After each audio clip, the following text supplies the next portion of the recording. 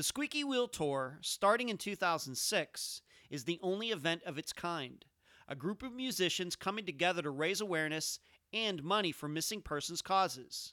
Today, because the Squeaky Wheel is turning right now in venues across the United States from October 17th to November 7th, I replay the interview I did with its founder in 2016, where we discuss also the disappearance of her sister, Regina Marie Boss. I'm Ed Dentzel, and this is Unfound.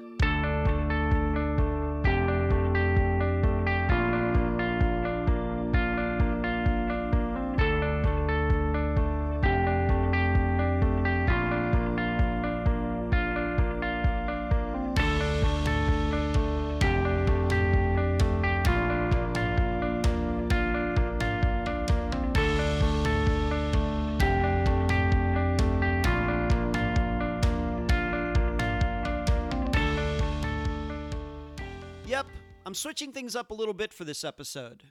I had what you would call a regular interview planned for today, but I discovered almost by accident that the Squeaky Wheel Tour was happening. And it just so happens that I interviewed Janelle Rapp, its founder, roughly 3 years ago. And I thought this was an excellent way to raise awareness about this musical tour that's going on right now. Janelle Rapp, the founder, has not asked me to do this. In fact, I haven't even contacted her to tell her I was doing this. Hey, you know me by now. I do what I want. So this is an opportunity for all of you to find out about this annual event that's been happening since 2006. However, this is also a chance to revisit in depth a disappearance that hasn't been mentioned in any of the 3 update episodes I've done. Why? Unfortunately, because there's nothing new. I'm hoping by covering it again and broadcasting the interview in its entirety to an audience that is many times larger than when Janelle's interview first aired, that we get something kickstarted. Because Regina Marie Boss's case is one of the real stumpers in Unfound's catalog. And now a summary of the Squeaky Wheel Tour. This is not brought to you by my friend Megan Good's website, charlieproject.org. The tour got started in 2006 by Janelle Rapp, 6 years after her sister, Regina Marie Boss, disappeared from Omaha, Nebraska after a night of playing music with friends. She went out to her car and was never seen again. The tour bills itself as a grassroots effort to gain attention for hundreds of missing children and adults whose disappearances do not have the scandal, intrigue, or national appeal to garner the attention of the public. And to quote from the Squeaky Wheel website, "The Squeaky Wheel starts here, with me, with you. We have the power to make a difference both individually and collectively. We are the families of the missing, the artists and communities who care about the missing, the not-for-profit organizations dedicated to the missing, and the media who sees that attention is needed to bring someone home." End quote. The tour has traveled the United States every year except for 2010. Some of the musicians involved have been the Mike Sullivan Band, Chris Valenti and the Emotional Wrecks, Kama Linden, Saul Kaye, Jenny Carr, Randy Jackson, Gina Miller, Gary Lynn Floyd, Alex Marie Brinkley, and James Morris. For the 2019 tour, here are some of the musicians who are on the bill: Luke Turco, Yvonne Perea, Jamie Lula, Ann Gavin, Micah Moulton, and many of the other performers from previous years. As for dates on the tour, let me tell you what they are from now until November. California dates: October 25th, the day this episode comes out, at 7 p.m. in Templeton, California, at the Central Coast Center for Spiritual Living. October 26th in Soquel at Inner Light Ministries. October 27th in Santa Rosa at 2 p.m. at the Center for Spiritual Living. October 30th in Simi Valley at 7:30 p.m. at the Center for Spiritual Living. November 1st in Long Beach at 7 p.m. at the Grace First Presbyterian Church. And November 2nd in Hollywood at Kulak's Woodshed. In Delaware, on October 31st in Wilmington, there will be a taping on The Marva Show on cable TV, Channel 27. The air date for that will be November 3rd at 4 p.m. on Channel 27. In Maryland, October 25th, once again, the day this episode comes out, in Elkton, Maryland, 6 p.m. at Baker's Restaurant. Pennsylvania, October 26th, in Blue Ball, Pennsylvania, at 8 p.m. at Carini's Italian Restaurant. In Tennessee, November 1st, in Nashville, 4:30 p.m. at the Cambria Hotel. In Texas, November 3rd, in Dallas, at a venue that is to be announced. If you live in any of those areas, I hope you will attend. Unfound News. If you are a transcriber for Volume 1 of Season 2, you should be getting some packages. What do they contain? Your books, including the one you worked on. And they're all signed by yours truly. Thank you for all your hard work. Next, I'm continuing to work on the Steve Pankey interview. My goal is to at least to try to talk to a couple of the people he mentioned. I think it's only fair that I give these people a chance to offer their insight into Janelle Matthews' disappearance and murder. But I promise the interview will be out before November 5th. And finally, no, I am not dressing up for Halloween. Not really my thing. But I will be over at my brother's next Thursday. He and his wife typically get over 300 trick-or-treaters. Yes, really. I hope all of you have a great time. Just don't eat too much candy. Where you can find Unfound. Unfound supports accounts on Podomatic, iTunes, Stitcher, Instagram, Twitter, Spotify, and Facebook. On Wednesday nights at 9 p.m. Eastern, please join us on YouTube for the Unfound live show. Contribute to Unfound at patreon.com/Unfound Podcast. This week, I need to thank Sue. You can also contribute at PayPal, unfoundpodcast@gmail.com. That is also the email address. Merchandise, the books at Amazon.com in both ebook and print form. Don't forget the reviews.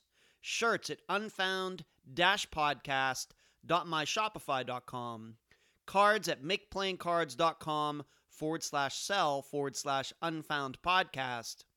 And please mention Unfound at all true crime websites and forums. Thank you. Hey, it's Kaylee Cuoco for Priceline. Ready to go to your happy place for a happy price? Well, why didn't you say so? Just download the Priceline app right now and save up to 60% on hotels. So whether it's Cousin Kevin's Kazoo Concert in Kansas City, go Kevin, or Becky's Bachelorette Bash in Bermuda, you never have to miss a trip ever again. So download the Priceline app today. Your savings are waiting. Go to your happy place for a happy price. Go to your happy price, Priceline.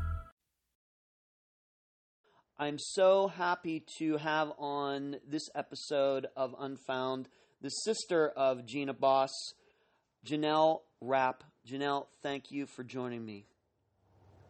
Thank you so much, Ed. I so appreciate it, and I know the families of the missing that have a chance to hear this will definitely appreciate your work. Oh, thank you very much. Tell the listeners a little bit about your sister, so that listeners can feel like they know her too. What it was like growing up. Obviously, you're a musician. She was a musician. How did that all happen? What was the family dynamic? Well, there are 7 kids in our family. She's number 3. And so kind of the middle child syndrome a little bit. She shared the middle spot with another sister.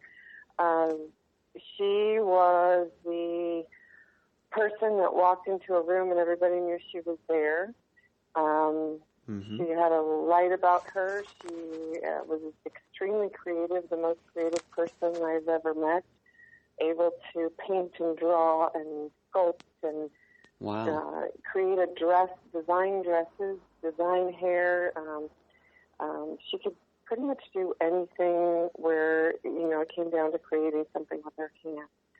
And then she was also a musician, and she sang really well, and she could harmonize, and she started to dabble in writing music as well.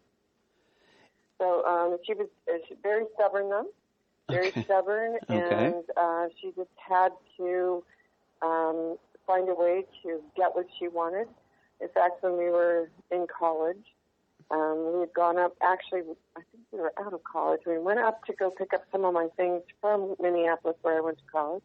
And she had gone there with me for 1 year. So she wanted to go because she wanted to see the city and hang out. Well, it happened to be over Christmas break, and there was a lot of snow, and it ended up being a blizzard, so we got snowed in. Wow. And while we were there, she insisted on going to this specific Italian restaurant, and I said, there's no way we can get there. There's a blizzard. We can't go. She insisted. She would not let go of it until I figured out a way to get us there. We went there, and she got something, and she had her way. Well, you make it sound. I'm surprised the place was even open if the snow was that bad. Wow. I was surprised as well. So. Wow. So music was part of your family. Did you have parents who were into music, or do you have other siblings who were also into music? We were all into music. My parents sang and played instruments when they were growing up. My dad's family was very musical for generations. My grandfather was a violin teacher, and my grandmother played the piano. She was a closet piano player. She was very shy, but she played. And then we just all sang growing up. There were 7 kids, so our idea of a vacation was driving into the country because we had enough gas to go into the country. We'd take a long drive in the country with all the kids singing, and my mom would pick the songs, and we would just all sing and harmonize, and that was our little mini vacation. That sounds like the Partridge Family almost. Yeah, a little bit. A little bit. So, you both of you went to college, and what did Gina have to do after that? What was her life path? She did a lot of things. She was a hairdresser. She, on the side, designed wigs and clothes for productions that were going on in Nebraska. She worked in doctor's offices and Kinko's at the very end. She was an assistant manager at Kinko's right before she disappeared. Oh, okay. And she had children. She had three children. Kids. Okay. Mm-hmm. And what were their ages at the time that she disappeared? How old were they? 11, 13, and 15. Okay. So she went to school, and she was a mother, but she was divorced, right? Yes. She was. Okay. And so she was back living in Lincoln, Nebraska. Yes. And where were you at that time? Where were you? Did you see her a lot? Did you talk to her a lot? How close were you two? I didn't see her a lot, and we talked probably several times a year. Mm-hmm. I lived in the Los Angeles area, Southern California. Mm-hmm. Okay. And was she close with any of your other siblings? No offense to you, of course, but was she closer with maybe one? Do you have another sister, another brother that she was close to, that she saw more often? Well, I think it was all about the same for us. We were spread out, and in 2000s, not everybody had cell phones, and the cell phone packages weren't like they are today. So of course. There wasn't a lot of conversation unless you had the money, and she was a busy single mom, and I was a busy single mom, and so when we could talk, we did. Right. Okay. So we come up to, of course, unfortunately, 2000, October of 2000. When was the last time you talked to her before she disappeared? How long before that? And was there anything, any problems going on in her life that anybody knew about, that you knew about? The last time I talked to her is hard to pinpoint. I've tried to pinpoint that many times, and it just doesn't come to me. I remember the last time I saw her. I just don't remember the date. Mm-hmm. I remember her walking away from me. I remember watching her walk away from me. It was like this moment encapsulated in my mind. And we had been at a restaurant eating, and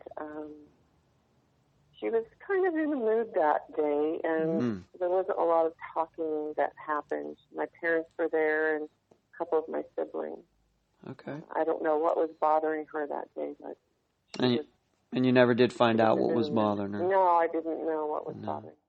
So maybe you talked to her like 2 weeks before she disappeared or something like that? The only reason I'm asking this, if the listeners want to know, is, you do enough of these shows and you read enough cases, you hear about, maybe women, they were having maybe problems with an ex-boyfriend or an ex-husband, and they had voiced something, and then suddenly they're, they're disappeared.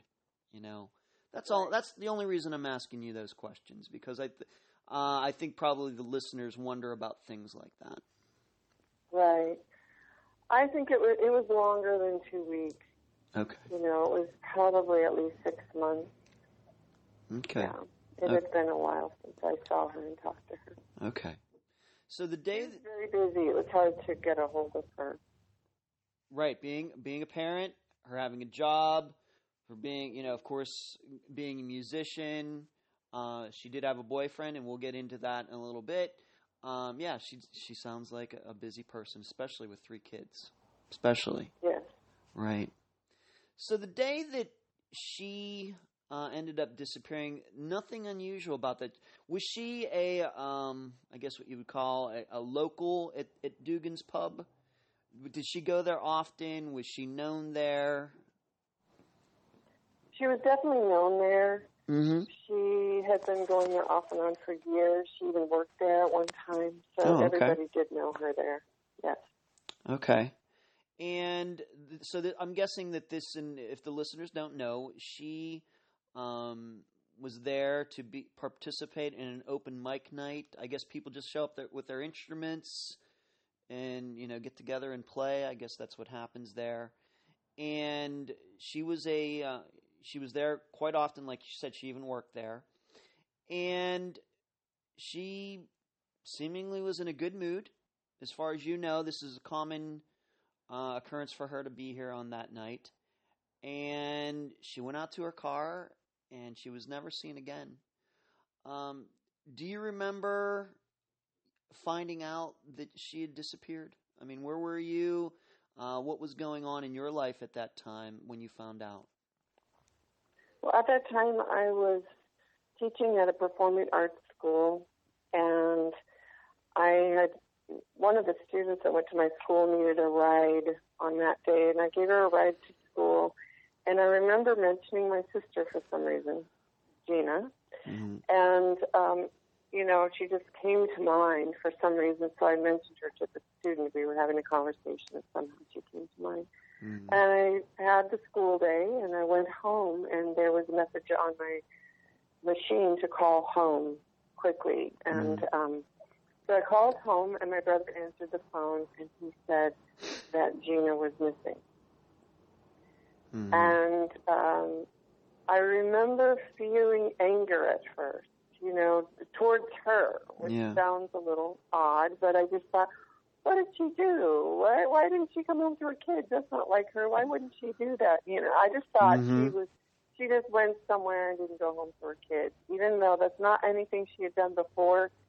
But I guess that was easier to think that than to think that someone took her. So that was where I went, I guess. Right. So that was my first thought. And the reason, and I'm going to ask you this question, and I ask you that, I'm going to preface it so you don't think it's a strange question. The last couple episodes that I've done of this show, one of the disappearances was with Andrea Bowman, who was a young woman who disappeared. And then the last episode before this one, that still has yet to come out as of this recording, was the disappearance of Robert Abrams.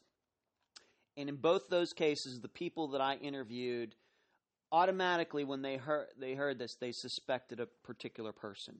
Okay? This was not in your case. When you heard this, you actually thought that she might have just run off. You did not think that somebody actually did something harmful to her. Not my initial thought. No, okay. Not my initial thought. Not that I had any reason to think that she would have run off, because she had never done that before. And I really do not think she would ever leave her kids. Right. But, Right, but there was not somebody that you knew in her life automatically you would think, well, If Gina's not around, it's probably because of that person. That's not what through your head. No, I didn't think that. Okay. Very good. And so the police start investigating this. And I have to tell you that you said something very interesting in our first conversation, because this is our second conversation, about how you and your family dealt with the police. Please tell the listeners about that, about how you felt that you really needed to be nice to them. Okay. Well, police departments are busy. Police departments have a lot of cases, and, we don't know what's going on in their lives. But we need something from them. When we need the police to help us, we're kind of at their mercy, the mercy of their schedule, the mercy of the time they have, the mercy of the other cases that they're juggling. And so I decided early on that I just really needed to be nice to them, to treat them well, and to respect their time, and to just talk very nice to them and calm. Even if I felt like I was coming out of my skin, I needed to really be calm for the sake of my sister. Right. Because, and this is in contrast, because I can tell you, and a lot of these people's complaints are well warranted. You hear a lot of complaints about the police not taking disappearances seriously enough. And in your case, it's interesting to me that even to this day, you have a little bit of a different attitude toward what has gone on in your sister's case than others do. Right? Yes. Right. I do. Okay, good. So what did the police do? They showed up, and what are some of the things that they discovered? What did they find out about the car? Well, the car was slightly open when they found it. It was across the street from the pub. Mm-hmm. Her guitar was inside, and her music was inside, which meant she walked across the street from the pub, put her guitar inside and her music inside, and then we don't know. Inside the trunk. Inside the trunk. Inside the trunk. Okay. There wasn't any fingerprint evidence or blood evidence or anything strange or anything that we could use to point to some other person being involved. Okay. So. And we didn't find her keys laying there or her purse, or there wasn't anything spilled from the contents of her purse as if someone grabbed her and, astonished her, and so things started falling out. Right. There wasn't any of that. Right. And please tell the listeners that guitar of hers was very special to her. I think this is important, an important fact. She even named the guitar, didn't she? She did. Her guitar's name was Harley. And if she was going into a restaurant and she had her guitar with her, she would take it in with her. She would not leave her guitar in her car to have to deal with the weather conditions outside. The wood on a guitar can be harmed by different weather conditions, and she knew that, and so she would make sure that she kept it in moderate temperatures. And so, had she gotten home that night, she would not leave the guitar in the car. She'd get out, go back to the trunk, and take it inside, right? Yes. Okay. Yes. So, I guess you could infer from that she was planning to go directly home, put the guitar in the trunk, and then something happened somewhere in there. Yeah. Okay. Do you think? Let's say this: if she was putting the guitar in the trunk, and a friend of hers came by as she was leaving and said, "Hey, let's go." I don't know what's open at 1 a.m. in Lincoln, Nebraska, but let's go down to this diner that's still open. Would she take the guitar with her, or do you think if she would take the guitar with her? Yes, she definitely would have taken it with her. Okay, that's interesting to know. Okay, so the police also went to Dugan's Pub, and Dugan's Pub has video cameras. But what happened there? What did you find out? They forgot to turn them on that night. So with these, I'm sure you don't know exactly, but I'm going to guess these are video cameras that probably would show, for insurance reasons, maybe there's like a camera behind the register or something. Did you ever find out, is that a common occurrence that they don't turn them on, or just bad luck? I believe it was bad luck. Just bad luck. It was bad luck. That has to be frustrating, isn't it? It is, but I believe that they were able to pinpoint, if not everybody, almost everyone that had been in the pub that night. You know, because they talked to the bartenders, they talked to people who were there, and they would talk to who they remembered being there, and I believe they talked to nearly everybody who had been there that night. Although, if they just missed one person, it could be the one person we really need to talk to. That's right. That's true. You make a very good point there, Janelle. That's true. But I'm guessing since this is kind of a locals place, so it probably wouldn't be hard to track people down. It's not like a bar in Las Vegas where you have different clientele in there every week. So right. Yeah. It's local, and everybody kind of knows everybody. What kind of area of town is that? What kind of area of town is that? It's a downtown area. It's about a block and a half from the police department, maybe 6 blocks from the University of Nebraska. Mm-hmm. Maybe 8, I'm not sure, but mm-hmm. It's not far from the university. It's not a horrible area, mm-hmm. But it's a downtown area. Okay. If you were playing in that bar and your car was parked across the street like Gina's was, would you as a woman being by yourself have any concerns about walking to your car at night in Lincoln, Nebraska, in that area? That's a mixed bag question. Okay. Based on where her car was, mm-hmm. it was literally across the street from the pub. Mm-hmm. And it's not like across the street and then in a parking lot. It was across the street. And so if I were her, knowing most of the people that were in the pub, yeah, and walking out with everyone as they were walking out, because she walked out at closing time, right, I wouldn't have been concerned. No. At all. Okay.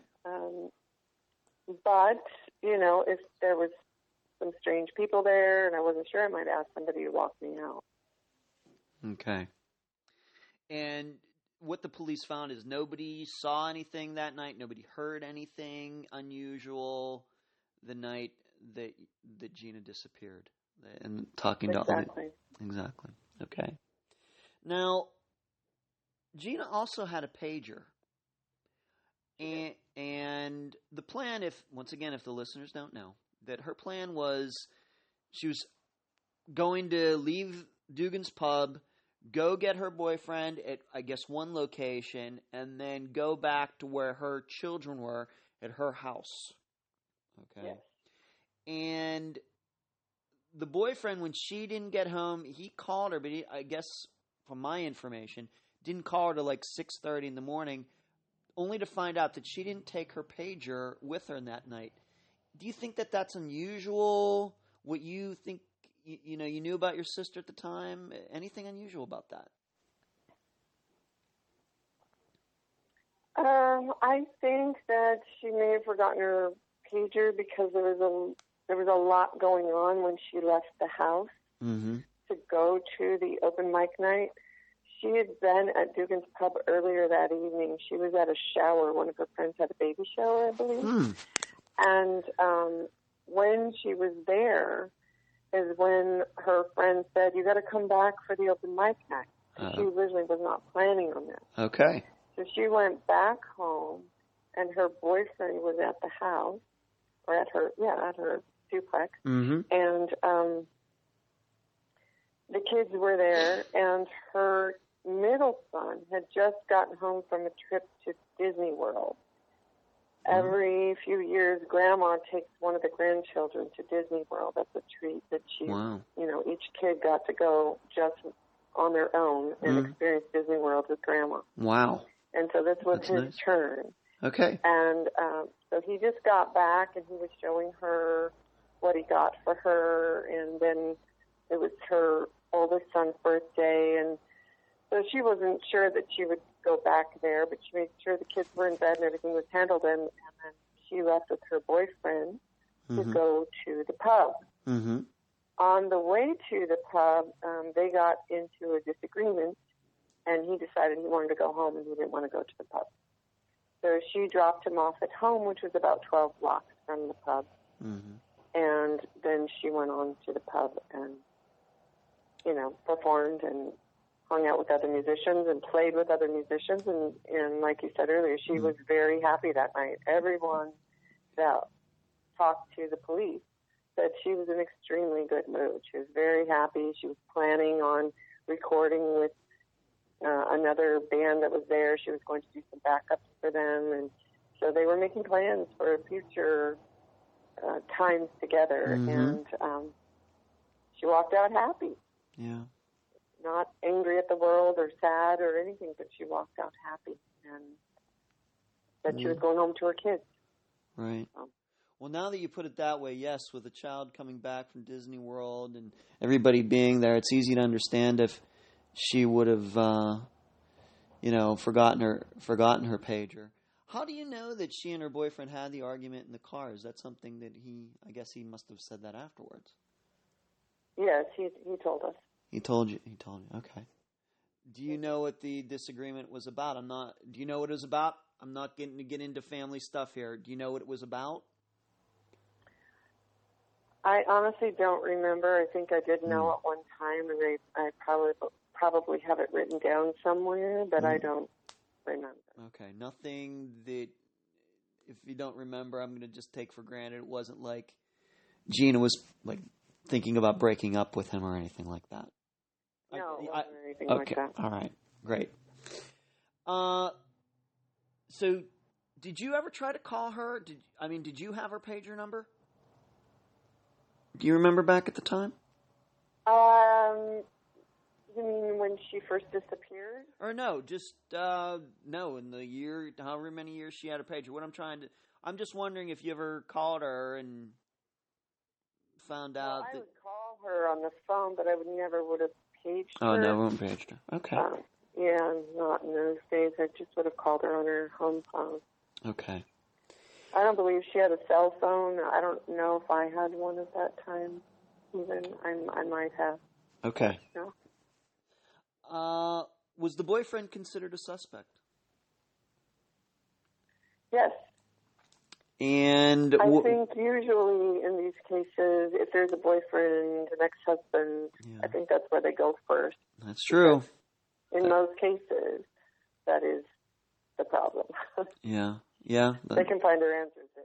Yeah, I think in our first conversation we talked about how, a majority of cases, if a woman does have violence committed against her, rape or murder or disappearance, a lot of the times it is a guy that they know. So that's why I ask, did he ever have a lie detector test taken or anything like that? I believe that he did. And did he pass it? I believe that he did. Okay, you believe that he did. At any time, have you ever suspected that he could be the person who made her disappear? At any time? I did at first because that's just what you think when you don't know anything, and when he said they had an argument. Mm-hmm. Sure. Like, they had an argument. That's right. Something, and so when somebody disappears like this and you don't know anything, everyone's a suspect. Right. And I remember having a heightened sensitivity to the way people looked at me, the way they talked, all of those things as I was going around talking to those who had last seen her, as I was flyering the area. I was looking into people's eyes, wondering if there was a sign of, guilt, or why won't they look me in the eye? And some people wouldn't look me in the eye because they were sad, or some people felt guilty because they didn't hear anything. Yeah. They didn't walk her to her car. But of course, I was I was just glued to everything anybody would do, and right. Hypersensitive. Yeah, hypersensitive. Hypersensitive. And but most of them, just felt really bad, and I was taking that as guilt. Not that I was blaming everyone I talked to, because I certainly wasn't, but I was just making a mental note everywhere I went. What did your parents think? Were they suspicious of him? Were they suspicious of anybody? Obviously, she has 3 kids. Were they suspicious of maybe another ex-boyfriend, ex-husband? Once again, don't have to give any names. Just, anybody. Right. My parents initially, I think they were so distraught. Yeah. That I don't know words came out of their mouths about who did it or who might have done it. I just remember my mother being extremely distraught and my father doing his best to take care of her. Yeah. So I don't recall anything like that initially or really at any time. Would you say that the boyfriend took her disappearance hard? I would say that they did initially, yes. They did. The boyfriend did take it hard initially? Oh, I'm sorry. We can. I'm sure the parents, of course, took it hard. Her boyfriend, did he take it hard? I believe that he did. He seemed extremely distraught and beside himself, and of course, that seemed suspicious to me because everything was. Right. He should be upset, but at the same time, I didn't really know this guy, so I didn't know his personality. I didn't know his personality type. He was a fairly new boyfriend, and so every little move he made, I was analyzing and wondering, okay, is this something? Is this a sign that he did it, or he knows something about it, or and I just think he was distraught. But 16 years later, you're pretty satisfied that he had nothing to do with it. I'm pretty satisfied. There's always, we don't know where she's at, so there's always that question. Right. But I'm pretty sure that he had nothing to do with it. Okay. The way you look at it, Janelle, what do you think happened? How do you interpret what went on that night? If you continue to think that the boyfriend didn't have anything to do with it, I know that we've talked about our ex-husband, and you've not expressed any inkling that you think he did it. What do you think happened that night? I think that she was putting her guitar in the trunk, and that someone came up and said they wanted to talk to her. Somebody that she knows. And they said it was a brief conversation. So I believe she got in the car with them. Now, how the trunk was left open, I don't know. The clickers that we have for our cars, maybe she accidentally pressed the trunk when she got into that person's car, or at some point, I don't really know. Right. Maybe she didn't close it all the way by accident. But I just have a feeling she went with someone. And the reason I think that is because nobody heard any screaming, and everybody was leaving the pub at the same time. So nobody saw anything strange or heard anything strange. Not that there were a ton of people at the pub. It wasn't like hundreds were walking out and might have seen it. But, maybe 15, 20. At closing time, sometimes it's a small group. Yeah. And I believe it was a smaller group. But nobody heard anything. So I think the trunk was left open inadvertently, and that somebody she knew said, I just want to talk to you for 5 minutes. So she maybe got in their car with them and then just never returned. Right. That's what I think. And I think this probably being that is your suspicion, that I think that goes back to what you were saying about how you're very hypersensitive, seeing everybody as being a suspect, because even to this day, 16 years later, you continue to think that somebody who knew her did this. Right. Okay, that's interesting. Because I will be honest, and I think I told you this the first time we talked, and I want the listeners to know this, is that, I learned about this case, and I started reading it. That was not my first, my first inclination, my knee-jerk reaction to this is that if you're going to say that, of course, like you said before, you automatically think ex-husband, husband, boyfriend. But if it's going to be somebody outside of that, I automatically think like a stranger. And I think, well, she put it in, somebody came up behind and attacked her. But you knowing your sister, you knowing the circumstances and everything, maybe even knowing the area a little bit, you continue to think that it was somebody who actually knew her. Whereas me being kind of disconnected from it, I think that it was a complete stranger that did this. I don't know. There's something interesting about that. Yeah. Well, I guess it's possible.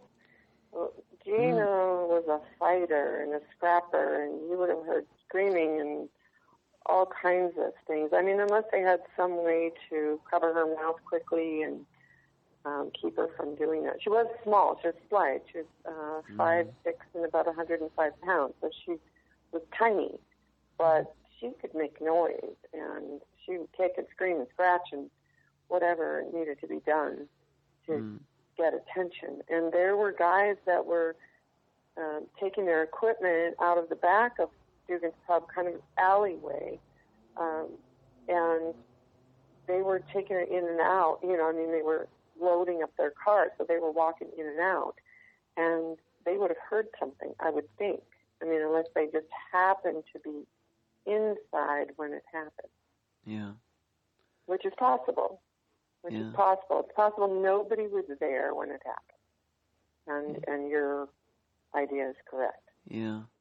It certainly sounds to me like the way you're portraying it, I've never been to Lincoln, Nebraska, but it almost sounds to me like somebody was almost, kind of, if it was a stranger, might have been somebody lying in wait, but that would certainly, you'd have to get the timing just right. So, you have started to make me think that I agree with you, that, it was somebody that she knew, who knew she was going to be there that night, and, did, leave the guitar there, just want to talk to you for a couple minutes, and something, didn't go right. Do you think that she might have had another man in her life? I'm sorry I need to ask this, but could there have been somebody else that the boyfriend didn't know about? I don't think so. I know that she still talked to her ex-husband, and they were still friends, but I don't believe she had another man. Okay. She seemed to be very happy with Mike, the guy that she was dating at the time. Mm-hmm. Okay. And was there anything within her lifestyle? Once again, I'm sorry that I have to ask these questions, but I'm trying to the listeners. I want to help, so I need. Was there anything within her lifestyle that might have gotten her in trouble? Well, drugs or anything? I'm sorry. I'm sorry that I have to ask this. I'm sorry. Right. I don't know of any drug addiction. Mm-hmm. I'm not aware of that. Okay. I do know that she was a single mom and she dated a lot. She was a beautiful woman and thought the guy wanted to date her. And yes. She wanted to date, so she did. So there were a lot of guys that dated her. So who knows? Right. They usually say it's some former boyfriend or ex-husband or somebody that they can point to. Yeah. I agree with you that you're right. It's hard to narrow it down in a circumstance like this. How since 2000, you believe that the police have pretty much kept you informed, and I want you to and something you told me that was disgusting in our first conversation was I asked you since 2000, has there been any leads? You've said thousands of leads. What can you tell the listeners about that? Because it's a little bit disgusting. That there have been thousands of leads? Yeah. Well, a lot of the leads have been rumor leads. Yeah. And they recycle themselves throughout the town. And then people that hear them think they're a new lead and they'll call it in, which in a way that's a good thing. Yeah. Because, they're concerned citizens and they think it's a new lead, but it's really an old lead that has just cycled around the rumor mill. All this really had to wear on your family, didn't it? Well, we didn't really take it all in. I learned early on to just not buy into anything that I was told. Mm-hmm. Because if I did, then I was an emotional wreck. Initially we would hear that she was hitchhiking on an interstate and a trucker picked her up. A trucker would call it in because we had flyers everywhere. We made sure truckers took them. If people were going on vacation, we asked them to take flyers with them and put them wherever they go. And so we had flyers all over the United States looking for Gina. Mm. And so we would get calls from everywhere. Yeah. And, I would get upset. I go, why is she out there hitchhiking? If that's really her, why is she doing this? And it was not her. It was never her. It was someone who looked like her. And so from being angry at her to being distraught over, rumors and, just different ways that she may have been killed, I just finally said, no, I am not going to buy into any of this until I know for sure. I'm just not going to listen. I will take note. I will, take note just in case it's a piece of the puzzle, but I'm definitely not going to buy into it emotionally or mentally. And so we all have just kind of done that, and it makes it a lot easier than to just discuss those things. And we don't announce them, and we don't talk about them. It's just a thing. You had told me, if I can ask this, but there was also the aspect of guys who were already in prison coming up with leads. Yes. Tell the listeners about that, if you could. Well, when you're in prison, it's lonely and sad, and you don't get to get out much. So, you hear about a case that the police can't solve, and you and your buddies talk about it, and, I'm just creating this scenario, so I don't know if it was the way they did it, but you think, well, hey, I've got a tip on that, so you call whoever you need to call to make sure that the police find out that you have a tip, and the police come and interview you. You get a chance to be out of your cell for a while. You get a chance to be out, and if you say you can lead them to where her body is, then you can be out for a day, And so this happened several times, and there was no fruit to that. Not one of these leads ever went anywhere. They were they were just trying to buy some time to be out, or just to have a conversation, or to look like, they're the big cheese for the case, or even to get their sentence lightened. That was a motivation. Yeah. As well, if I give you this information, will you get me out earlier, or will you drop this part of my case, or right? And you can look at it. It's like a win-win situation for them, because even if they give them this tip and it's a total lie, they can always say, "Well, that's just what I heard. Sorry, that's just what I heard." Yeah. Wow. Yeah, that, to use a word I already used before. It's disgusting. I'm going to tell you, Janelle, I can't imagine going through something like that for you and your other siblings and Gina's kids and your parents. I know what you've told me about not trying to ride the emotional roller coaster, but it has to be tough not doing that. Well, you'd have to ride the emotional roller coaster for a while to find out that it's imperative that you stop, or it's just not good for your health. Yeah. I don't know that other families do that, but I just know that I needed to do that. Yeah. And that we have, as a family, tried not to ride that roller coaster. Right. I'm going to ask you one more question about the case, and then I want to talk about what you've personally been doing with your music to raise awareness.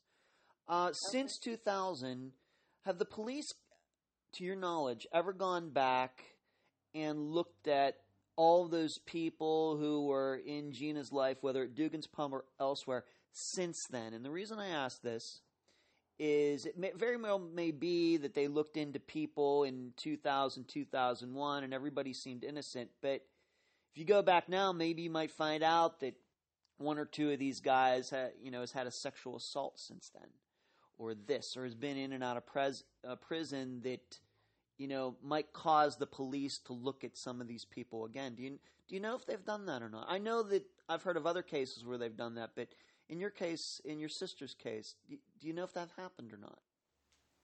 I believe they have done that for several of the people that they have talked to, the potential suspects. Mm-hmm. And what their findings are, I don't know, but I believe that they have done that. I don't know that they've done that for everybody that they talked to, but for some of the more prime suspects, I guess.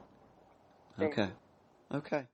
Well, I can tell you that I'm happy. I'm glad I'm hearing a case finally where a family member is pleased with what they think the police are doing, because I can tell you in most of the cases that people that I interview, Janelle, they're usually not too happy. So I'm glad that the Lincoln police are helping you out, and I'm glad you think that they're doing a good job. What did you do, and what do you continue to do personally regarding your sister's disappearance? Tell us about Gina for Missing Persons Foundation and what else you've done. Okay. Well, I had been, feverishly looking for my sister for the first 6 months. And for that first 6 months, I was on that emotional roller coaster. Mm-hmm. And I was 24/7. I was working my job and taking care of my kids, but I was just, quite frankly, obsessed with finding her. And the biggest reason that I was so obsessed, not just because she was my sister, but it was because of her children. I felt like I really needed to find their mother for them. Yeah. When I saw their faces when she first disappeared, it just hooked me. And so for 6 months, I did whatever I could. I called whoever I could. I knocked on every door I could. I did everything I could possibly do. And then I just got depressed because I didn't know what else to do. I had no other stone to turn that I knew I could turn. Yeah. And it was probably around 2 o'clock in the afternoon. And I got depressed.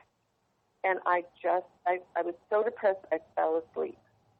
So I went to bed, and I woke up in the middle of the night about 12 hours later, about 2, 3 in the morning.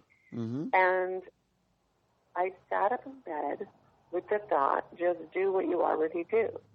Well, what I already did at that time is I was a traveling musician. I was a touring artist. I created albums, and I did tours, and I got media. Mm-hmm. And I thought, you know what? I know how to get media. I know how to do that. Why don't I put together events and get media for the families of the missing? I can't find my own sister, but I know how to get media. I can't find their siblings. I can't find their children. I can't find their aunts and uncles, but I can get media for them. Mm-hmm. So I thought that was the thing that would make me feel better about not finding my sister. And I would also be able to help others. So I asked my friends from LA and New York City to profile a missing person. And I had 13 different events planned. And we created a CD that had the faces of 12 different missing people on it. The families had come to us and asked us to profile them. Mm-hmm. We raised money to put that CD out. We wanted to give it away. We didn't want people to have to pay for it. We wanted them all out. So we made 1,000 of them. Wow. We asked people to look, listen, and pass it on at these events. And they were in the month of October and early November, marking Gina's disappearance date, which was October 17th, and her birthday, which is November 4th. So we had like a 3-week period where we had all these events from LA to New York City. We shipped out those CDs to all the artists. Some of the events had 50 people, some had 20, some had 100, just depended. Yeah. And we asked people to look, listen, and pass them on. And our last event was in New York City. And the girl there, I believe her name was Sarah. I haven't been in touch with her for a while, but I'm pretty sure it was Sarah. And she asked people to look, listen, and pass it on. And they did that. And 3 days after the event, a young man that was missing from Indiana was handed that CD. Wow. And he knew that his family loved him and they would take him back. And the interesting thing about him is he had been gone for about 7 months. He did not take his car. He did not pick up his paychecks from work. He was in high school, but he had 2 jobs, and he left without picking up his paycheck. So his mother felt he was dead, and he was actually the last person that we put on the CD. We had 12 missing people on the CD, and I missed this part, so I'm backtracking. Yeah. We had 12 missing people on the CD, and his mother found out about what we were doing, and she called me from Indiana, and she said, Janelle, I heard about what you're doing. Can you put my son on your CD? Can you make him part of your program? And so I said, sure. Well, we rearranged the artwork and we fit him in there. And he was the one that was found. He was the one. And I knew I could get media. I knew that I could do that because I knew how to do that locally. But I didn't think anyone could be found. So when someone was found, I went, wow, I've got to do this. Yeah. I have to do this. And so we became a nonprofit. Those initial concerts were called Gina Concerts. Mm-hmm. And we decided to call the nonprofit Gina for Missing Persons Foundation. Mm-hmm. And so we have had concerts ever since, mostly in the fall, but we have them throughout the year. We do something that's called the Squeaky Wheel Tour. At one point, we decided we wanted to make That's more a great noise. name. We wanted That's to a great create name. a name that would make more noise, so we called it the Squeaky Wheel Tour for the Missing. Yes. And we do it around that time frame in October and November. And we ask artists around the world.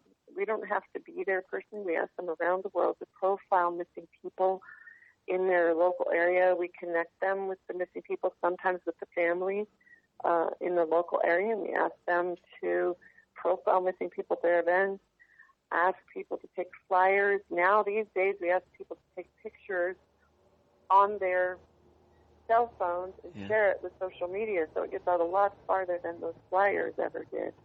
So we have more opportunity to find these people than we ever did before because of social media. And we've been in 14 different countries with our events. Wow. We've profiled thousands of missing people.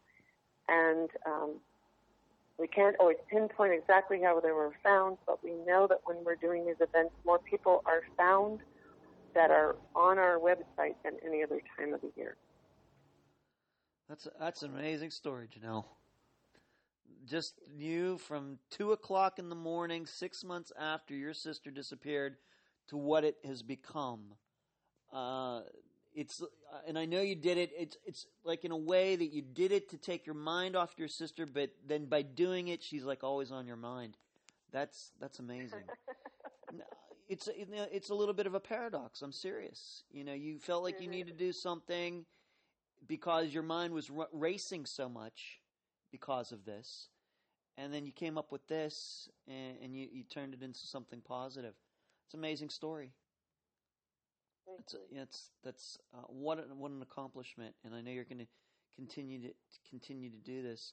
Where can people, my listeners, find you and all this? Obviously, this great work you've done for the last 16 years. Where can they find you online or wherever else, Facebook or wherever? If they want to donate, if they want to get involved, where can they find this info? They can go to 411GINA.org. That's 411GINA.org. Okay. And are you on Facebook, Instagram, Twitter, any of those things too? We're on Facebook for Gina for Missing Persons or 411 Gina, both of them. We're on Facebook for the Squeaky Wheel Tour. Mm-hmm. And I'm on Facebook too, Janelle Rapp. Okay. And so, have you just completed the series for this year, or what's the plans for 2017 for what you're doing? 2017, we haven't started planning exactly yet. The Squeaky Wheel Tour during election years, it's a lot harder to do what we do because media is fixated on the election. Right. True. We don't do as much during those years, and we try to start a little earlier. So we started in September this year, and we ended in October. Okay. Yeah. We had several events, but not what we normally are able to do. Okay. So 2017, we're working on the plans for that. We would love to be on the road. When we are on the road and meeting up with the artists around the country, we're able to get a lot more media than when we aren't on the road, but it takes a lot of money to be able to do that, to send us on the road. We've taken a tour bus on the road, and that's our favorite way of doing it. We get the most media, we get the most attention for the missing because we line that tour bus with the faces of the missing. And so all around the country, wherever we go, people are able to see those faces and wonder what we're doing. And we have our website on the side, and people can take pictures. In fact, when we were in Nashville with the tour bus, we were at a stoplight, and people got out of their cars and went around our bus taking pictures. Wow. It was amazing. I bet. What do you think the way Gina knew you, would she have thought that you were capable of doing this, or do you think that this is something that you always had in you, or did you just find some strength within you, given what, happened to your sister? What would she be saying about? Are you a younger sister or older sister of Gina? I don't think I ever asked you that. I'm a year older. That's right. Okay, what would she be saying about her big sister? That's a hard question you're making me. Okay, put you too much on the spot. Right, I'm just so impressed. I'm just so impressed, Janelle. I didn't know this. I have to tell you that obviously I've been to your website and I read a lot about you and everything, but these stories about the son seeing it, getting a CD with his own face on it, and the people walking around the bus, those are awesome stories. Unbelievable. Yeah, it's been pretty incredible. The families of the missing, my heart is really with them, knowing what they go through on a regular basis. And when we first, in one city when we first pulled up, there were a lot of families of the missing there. When we pulled up with that bus, with their loved one on the side of our bus, the looks on their faces and the gratitude, it was like, I can't even explain it. I can't, there are no words to explain how it made me feel. Right. They felt like someone cared about them, someone they don't even know is coming to love and care and for them personally and to make a difference for their family. Right. I'm going to give out this website again for everyone. 411GINA.org. 411GINA.org is where you can find Janelle and what she continues to do to raise awareness for the disappearance of her sister Gina, along with all of the other people in the United States who have gone missing. Janelle, thank you for joining me on this episode of Unfound. Thank you so much, Ed. I so appreciate it. You're welcome. And that was my November 2016 interview with the sister of Regina Marie Boss and founder of the Squeaky Wheel Tour, Janelle Rapp. Before I get into my new summation of Regina's disappearance, I want to give you the Squeaky Wheel's information again. The website, 411gina.org. So that's 411gina.org. On Facebook, the page is 411gina. The email address, 411ginainfo@gmail.com. So it's 411ginainfo@gmail.com. And the phone number is 657-216-2831. Hard to believe that interview took place almost 3 years ago. At that point, I had done maybe 7 interviews, 8, something like that. So Unfound had only been around a couple months. And what I recognized from listening to the interview is how Janelle believed someone Gina knew had abducted her, while I thought a stranger did it. And in that, I think it shows how my views on disappearances have changed. These days, I automatically think someone who knew the missing person did it, especially if the victim is a woman. Frankly, and even more so, what I think the interview shows is Janelle's wealth of knowledge, having lived with her sister's disappearance for 16 years, at least at that point. She certainly understood how everything works, including that being nice to the police is a key component of how a family should act. Whereas to me, in the interview, I sound like a new person to disappearances, which I was. I can hear it in my voice. I can hear it in the words I chose. I just sound different than I do now. So, what happened to Regina Marie Boss? In my mind, it's one of the most confounding cases Unfound has covered. Maybe not as perplexing as Jason Jolkowski's, but Gina's is certainly close. What strikes me is how many women disappear after having arguments with their husbands and boyfriends. These men will admit after the woman has gone missing, well, we had a fight before she left, and we as the public know what we always think. Well, the guy did it. And him admitting there was a fight is almost like the guy giving a reason to have killed the woman, without actually admitting anything. But the tough part with Gina's case is people saw her after this alleged argument with her boyfriend. She went to the bar, she played some music, she had a great time, and all indications showed Gina disappeared from that parking lot. Nobody believes the car was planted there. Nobody believes she ran off. Nobody believes she had some other guy. So what's left to analyze? Even with the pager, I see that in a totally different light now. In fact, I think I understand why she didn't have it. Why? Because the original plan was for the boyfriend and Gina to be at the bar together that night. Then they got into the argument and they turned around so he could be let out. So my thinking is the reason Gina didn't have her pager is because she didn't think she would need it. Why? Because she thought her boyfriend would be with her, because he was the one who usually called her pager.